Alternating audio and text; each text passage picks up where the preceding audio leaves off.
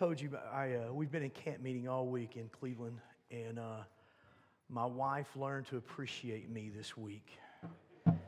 She's always telling me when it's time to wrap it up. But the shortest sermon we heard this week, the gentleman spoke for an hour, and that was the shortest one. So she learned to appreciate me. I want to, just before we move into the sermon, because I don't know what's going to happen here in just a moment. God's stirring in me. This week, our youth are traveling to Jensen Franklin's conference, and I am believing God to start a revival amongst our young adults. He spoke Monday night and delivered such a powerful word that just, oh my. And I am believing that He's going to speak into the life of our young people. I'm going to be passing out names come Wednesday night. They've made me a list, and I am going to ask certain people to pray. I'm going to ask you if you want to pray for one of our young adults, every leader, every kid that's going. I'm just believing God to rock their world. I'm believing that God can make Corbin a dancer this week. And I love him, but he's got less rhythm than I do. Amen? Probably. So I want to ask you to be praying for them and believing God for safe travels and for, it won't hurt my feelings for him to start it on the bus on the way down there. Amen. I'm going to be very transparent this morning. I've been working on a sermon all week. I've sent Hannah my scriptures, but yesterday morning I was just sitting down penning a passage of scripture I had read this last week, and the Lord just keeps taking me back to it, and I'm really... I feel like that's what He's wanting to deliver, and those of you who know me know that I like it in my outline form and nice and neat where I can read it, because I can't always read my handwriting, and I've been struggling. And I received a text just a few moments ago from a pastor friend that is in Middle Tennessee, and we don't normally talk, but he sent me a text that simply said this: I'm believing for the roof to come off the house today. So with that being said, has anybody ever been frustrated? A couple of people been frustrated before. So I'm not alone in the house. I mean, you ever been just so frustrated it started steering you in directions you really didn't want to go? Come on now.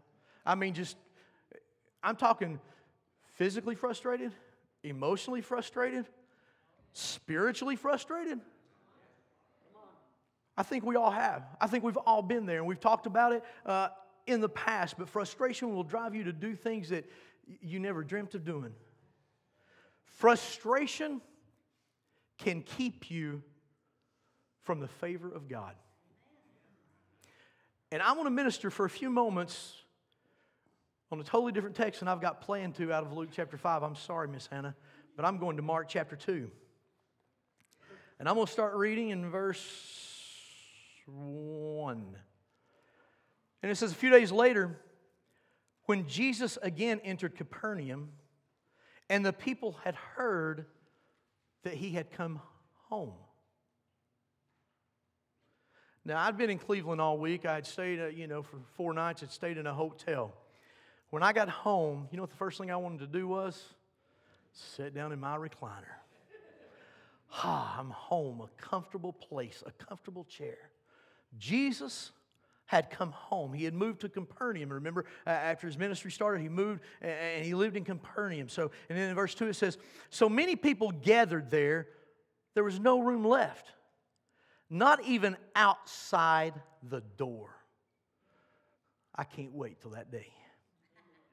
And you know what Jesus did? It says, He preached the word to them. Then some men came, bringing to Him a paralytic, carried before them. Since they could not get him to Jesus because of the crowd, they made an opening in the roof above Jesus. And after digging through it, lowered the mat the paralyzed man was lying on. And when Jesus saw their faith, He said to the paralytic, son, your sins are forgiven. Verse 6. Now some of the teachers of the law were sitting there thinking to themselves, why does this fellow talk like that? He's blaspheming. Who can forgive sins but God alone? Immediately, Jesus knew in His spirit that this was what they were thinking in their hearts. And He said to them, why are you thinking these things? Which is easier to say to the paralytic, your sins are forgiven, or to say, get up, take your mat and walk? But that you may know the Son of Man has authority on earth to forgive sins, He said to the paralytic, I tell you, get up, take your mat, and go home. He got up, took his mat, and walked out in full view of them all. This amazed everyone, and they praised God, saying, we have never seen anything like this. We have never seen anything like this. Is it okay if I just take my notes and preach for a minute? I want to talk to you just a moment about Capernaum. I want to lay a foundation about Capernaum. You see, Capernaum, as I told you, was where Jesus lived according to Matthew chapter 4. It was also the home of Peter and Andrew and James. It was also the home of Matthew, the tax collector. This is where he lived. This was home to them. And it's also one of the 3 cities that Jesus cursed because of their lack of faith. He cursed Capernaum because they didn't have the faith. You see, it was in Capernaum where Jesus healed the centurion's servant. It was in Capernaum, it was in this synagogue that Jesus gave the sermon about the bread of life. It was in Capernaum there off the Sea of Galilee where Jesus stood on the hillside and delivered the Sermon on the Mount. Wow. So this was a pretty happening place in this time. It was a home to a lot of folks. It had to be home to some important folk for the centurion to be there and come to get his servant healed. And in Mark chapter 2 we just read, Jesus came home. I don't know about you, but I sure hope this is where He calls home right here. I believe His presence is here. I believe He's home. I believe He's in the house. And you know, so it says they all came to hear Him preach. It was so full, there was no room in the house. The doors were open. The outside was packed. And if you look into some of the commentaries, it was all around the house. It was everywhere. But in those days, the roofs were flat, and they had stairs going up to them because they would use that as patio space, I believe, or whatever they wanted to do. So these guys get there, and they make their way through the crowd. I believe people had made themselves comfortable. The crowd was there. Jesus was at home. The homeboy's back. Let's go listen to them. They were sprawled out. They were comfortable. They were sitting in their comfortable chairs. They were outside with their friends, sipping coffee and listening to the Master speak. And they were comfortable. I want you to hear me. Because it sounds a lot like the church of today. We're comfortable. We're saved. We're going to heaven. Praise God. We're there. Whoop, whoop. We're there. They're comfortable. And Jesus comes and goes to the house, and they all come to see Him. And you know, there were several different types of folks there that I see in this passage. And just to name a few of them, there were those spectators, those that were comfortable, those that were outside sipping coffee, looking in, going, hey, yeah, Jesus, go, boy. You've done this and that, man. You're a hero around here. You're on circuit. You're on tour. And thanks for coming home and sharing a little bit with us. And wow, go Jesus. And then you got those religious folks. Uh-oh. You got them religious folks. They're the ones who were sitting there going, who does he think he is? We know him. We know who he is. Who does he think he is, saying he can heal the sick and save the lost? Only God can do that. Who does Jesus think he is? The religious folks. The ones that have arrived, the ones that are comfortable and there and think that they have arrived. We're saved, bless God. Back in 1962, I knelt at an altar in the Church of the Chosen Frozen, and I gave my heart to Christ. Praise God. Now, Jesus, who do you think you are saying you can save me? We laugh, but how true is it? How true is it? And see, and then you got them folk that are running and trying to get in. They're the desperate folks. You ever been desperate? You say, I've been desperate before. I went to this camp meeting desperate. I went to this camp meeting, the title of it was More, and I went saying, God, I got to have more. God, I know there's more. I got to have more. And I refuse to allow us to settle for less when I know there's more. We've got to become these desperate folk like these 4 young men that came carrying their friend to Christ. They were desperate for a move of God. They were desperate for God to intervene in their lives. How many folk do I have that you're desperate for God to do something in your life? You're desperate. They were the ones that said, God, I've got to have more. I want more in my life. I need more of you. I've got to have more of your presence. They were the ones that they pressed their way through the crowd. I find it amazing. And I'll tell myself, I take my children to a Toby Mac concert, and we will press our way through just to let Toby Mac sign something or just to touch Toby Mac. We took Hannah when she was just a little bitty girl, and Toby Mac come walking on the chairs, and he leaned on Hannah's shoulder. And Hannah's trying to take a picture of him, and she's so tore up, it's like she's got 5 thumbs, and she can't get his picture. And then afterwards, she's crying because Toby Mac touched her, and she didn't get a picture of it. And he's as old as I am.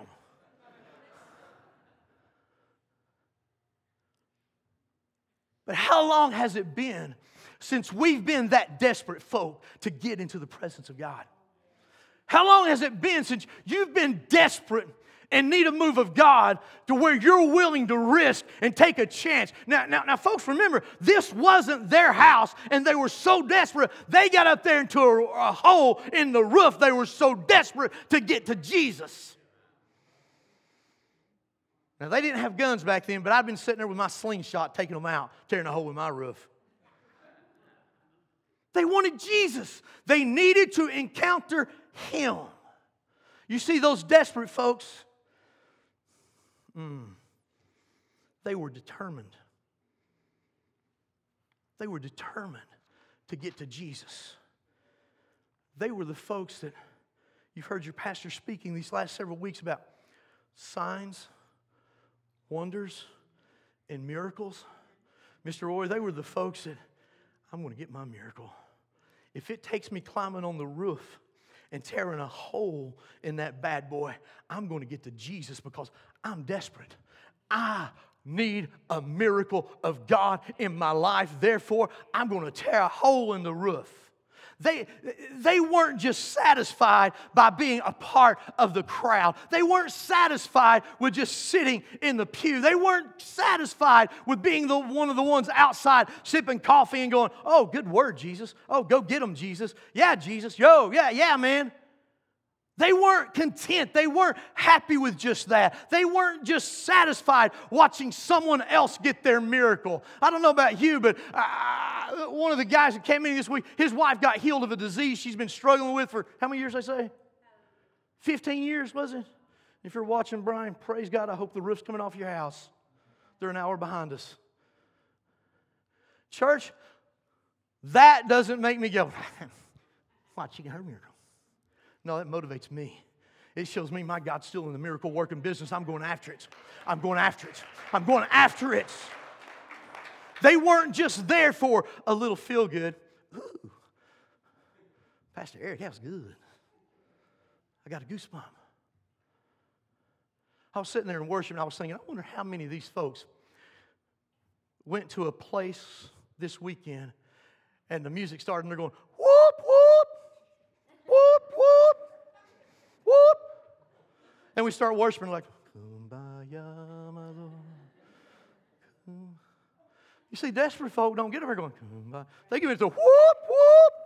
We're going to go after the miracle we need. We're going after it. We're not just going to be satisfied and complacent watching everyone else get blessed, but it's going to motivate me to press in and get what I need of God. They weren't just satisfied to fulfill status quo. Oh, I came to church. That's my Christian duty. I started the week off with service. Let's go home and...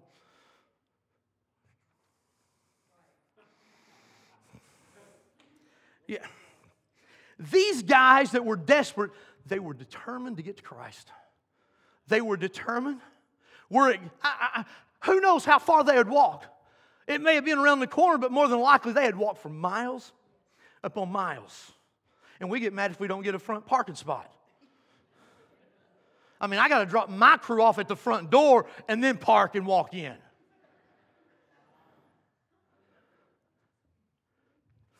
I better keep going. I'm getting in trouble. They wanted in the presence of God, church.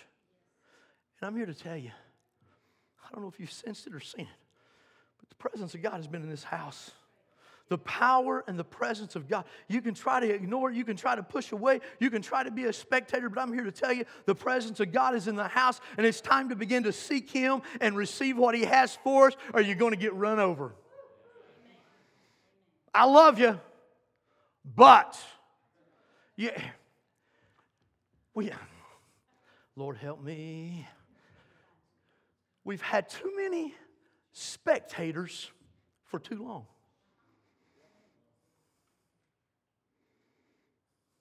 Too many of, I used to be this. I used to do that.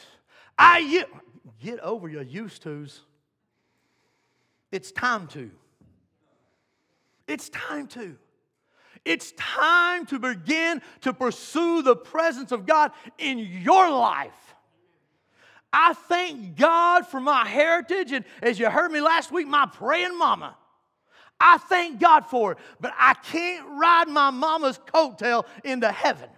I can't ride my mama's coattail into the blessings and favor of God. It's time for me to stand up and pursue after it myself and begin to see the move of God in my life and begin to see what God can do through my household. Begin to see what the power and the presence of God can do coming out of my house. You see, religious folks, they just look at what's going on and they complain. That pastor shouts too much. Those drums were just way too loud. I couldn't worship for watching dreads sling those dreads. I was sitting behind Mr. Roy and the reflection was blinding my eyes. I couldn't worship.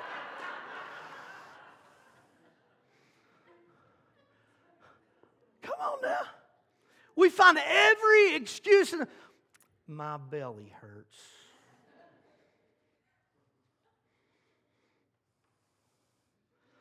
Folks, I'm just telling you things I've heard. Except for Mr. Roy. I made that up. And you know what? I told Josh, I hope it's okay, Josh, if I talk about you a minute. He said yes. I told Josh last week, there's nothing that motivates me more to worship than when I see him kick off his shoes and start slinging those dreads. That's his way of worshiping. I love it. I love it. I'm just jealous because I can't grow my hair that long and sling it. Roy said amen. You see, it's time to quit looking here and saying, oh, that's good for Josh. Or, wow, Ryan, drive the bus, as Pastor Scott tells you. Oh, that sounded great. And these guys are wonderful. I'm telling you, we are blessed. But we have got to get to a point that we're desperate. You need God to do something, get desperate about it. Get desperate about it. Get desperate about it. Because when you get desperate, you begin to create that atmosphere because you begin to enter in. You see, I'm believing today we're going to be amazed at what God does in this house. I believe it's time we leave this house and say just what they said here in the scriptures. Wow, I ain't never seen nothing like that before. I'm ready for people to look at my life and say, wow, I ain't never seen nothing like that before. I'm ready to hit phone calls saying, wow, Pastor, I ain't never seen God use church folk like He's using yours. I can't wait when school starts back that Pastor Corbin's principal calls me and said, wow, I didn't know what we was getting when we hired him, but revival's here now. Y'all may think I'm nuts, but I believe it can happen. I'm using my rearview mirror to propel me forward, and I believe God is going to do something we've never seen before. You see, yesterday morning, we came in agreement that roofs were going to be tore off. Here we go. Roofs were coming off.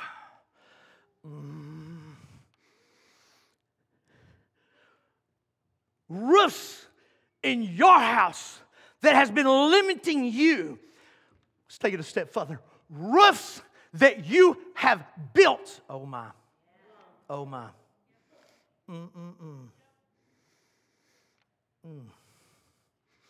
Roofs that you've built that has limited your faith. Because your answer comes from your faith in His presence. Do you really believe He can do it? Do you really believe He's a miracle-working God? Do you really believe He's a delivering God? You see, today I'm believing that roofs are going to be tore off. I'm believing that we're going to create an atmosphere where we tore off and we tear off because what we've been doing is limiting God by building these roofs. Maybe it was a roof of a lack of faith you've built over it. Today we're going to rip that roof down. Oh, come on. Band, come on up here. I'm getting ready. God's getting ready to move in this place. Whew. Somebody just give him a shout as they're coming. I want to wait till they're up here before I continue.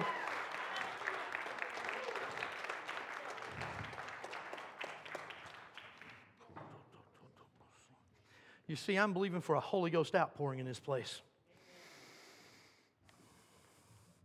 I don't know what you came expecting.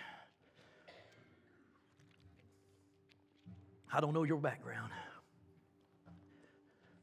But I know a God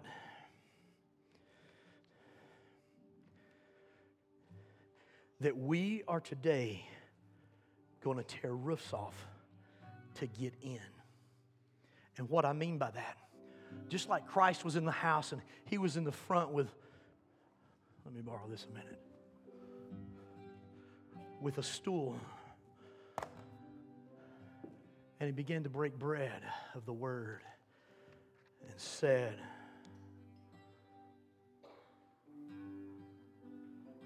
people gathered in to see Jesus, but not just to see Him. It was the anointing that was upon His life. The glory of God rested upon Him, and it drew. And I'm here to tell you, the glory of God is in this house. You may not sense it or feel it where you're at, but I double dog dare you to get up here. Whew.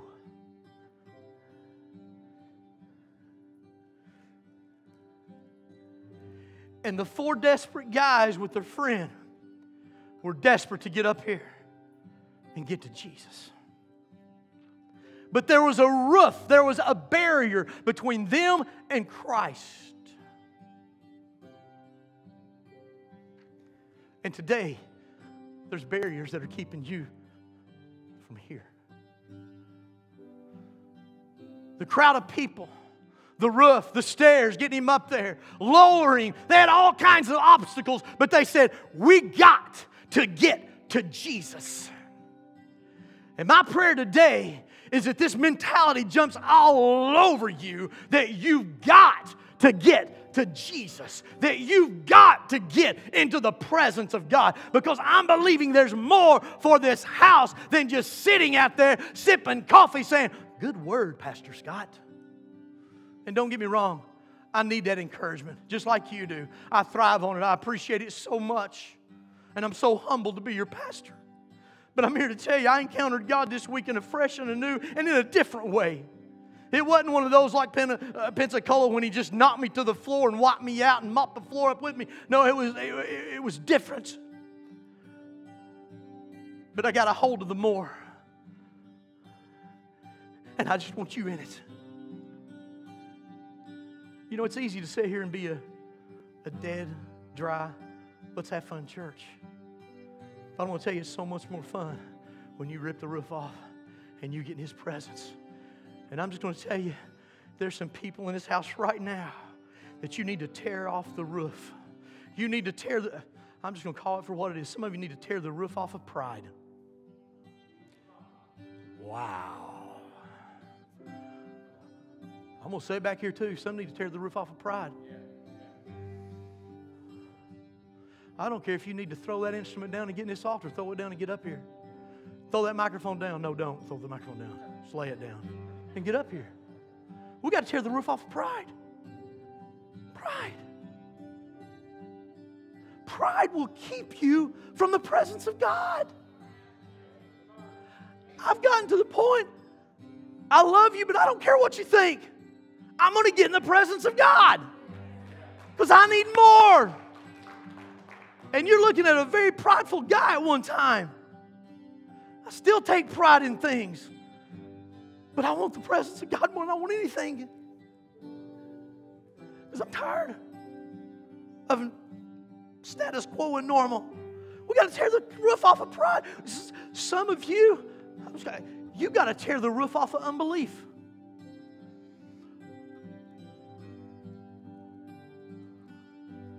You got to tear the roof. I can't do it for you. I do everything within my power for my wife, but I can't tear the roof off for her. She's got to tear it off. You got to tear the roof off of unbelief. Oh my. Some of you, I'm just going to call it the way it is.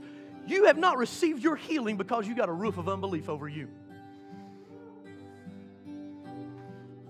You got to tear the roof of unbelief off. You got to tear the roof of doubt off. Oh, God done that for Pastor Scott, but He won't do it for me. Get rid of that doubt and tear the roof off of it today. Tear it off. Some of you wonderful Christian folks need to tear the roof off of that religious spirit that you're carrying around. I better get back up here. That one didn't get an amen. It's not about religion. It's relationship. Tear the roof off and get to Jesus and get a relationship like you've never had with the King of Kings and the great I am. Get a relationship.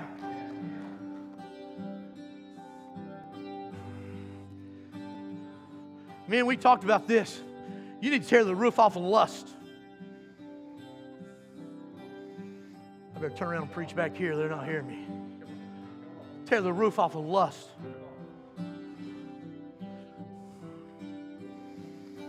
And I'm going to leave that right where it's at. Some of you know exactly who you are. Tear the roof off of lust. I'm going to call it. I'm going to go there. Quit looking at that other man's wife with lust in your eyes. Quit looking at your neighbors. Quit looking at what they have and coveting. It's a form of lust. Get rid of it. Get rid of it. You got to tear the roof off of it.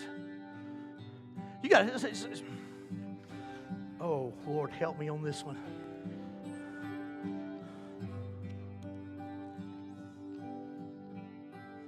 Some of you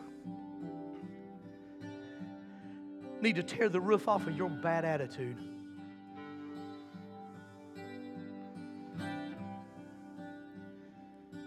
Philippians tells me to have the attitude of Christ Jesus. Some of you need to tear the roof off of that bad attitude. I'm going to go a step further. Some of you in leadership, if you're operating with a bad attitude, look out, God's going to remove you if you don't get rid of it. And I know some of you sitting there going, wow, Pastor, we never heard you like this before. I'm telling you, we got to rip some roofs off. Some of you need to rip that roof off of negativity.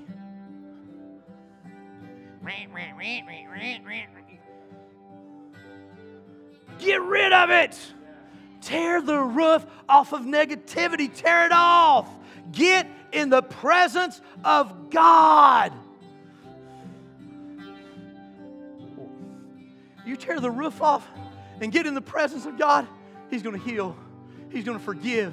He's going to restore. He's going to mend. He's going to return back what the adversary stole. You tear the roof off the house and watch what He does. Watch what He does. Tear the roof off. Tear the roof off. Oh, come on, folks. Tear the roof off. Mark chapter 11, verse 12 says this. And from the days of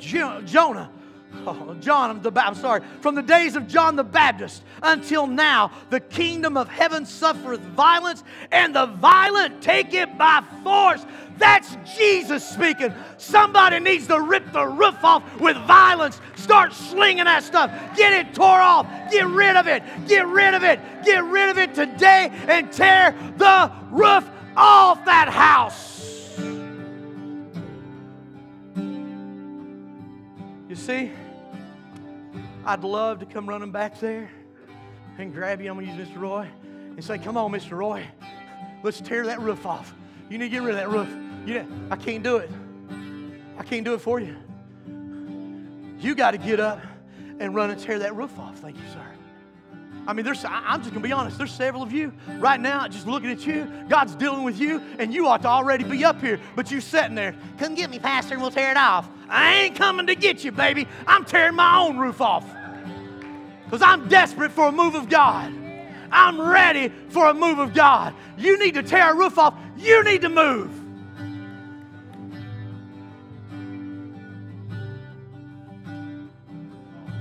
Two people have heard me. You got a roof to tear off? Do it. Tear it off. It's going to take you violently going after it. Tear the roof off of your limitations now. Tear the roof off of it. Tear it off. God, now. Yes.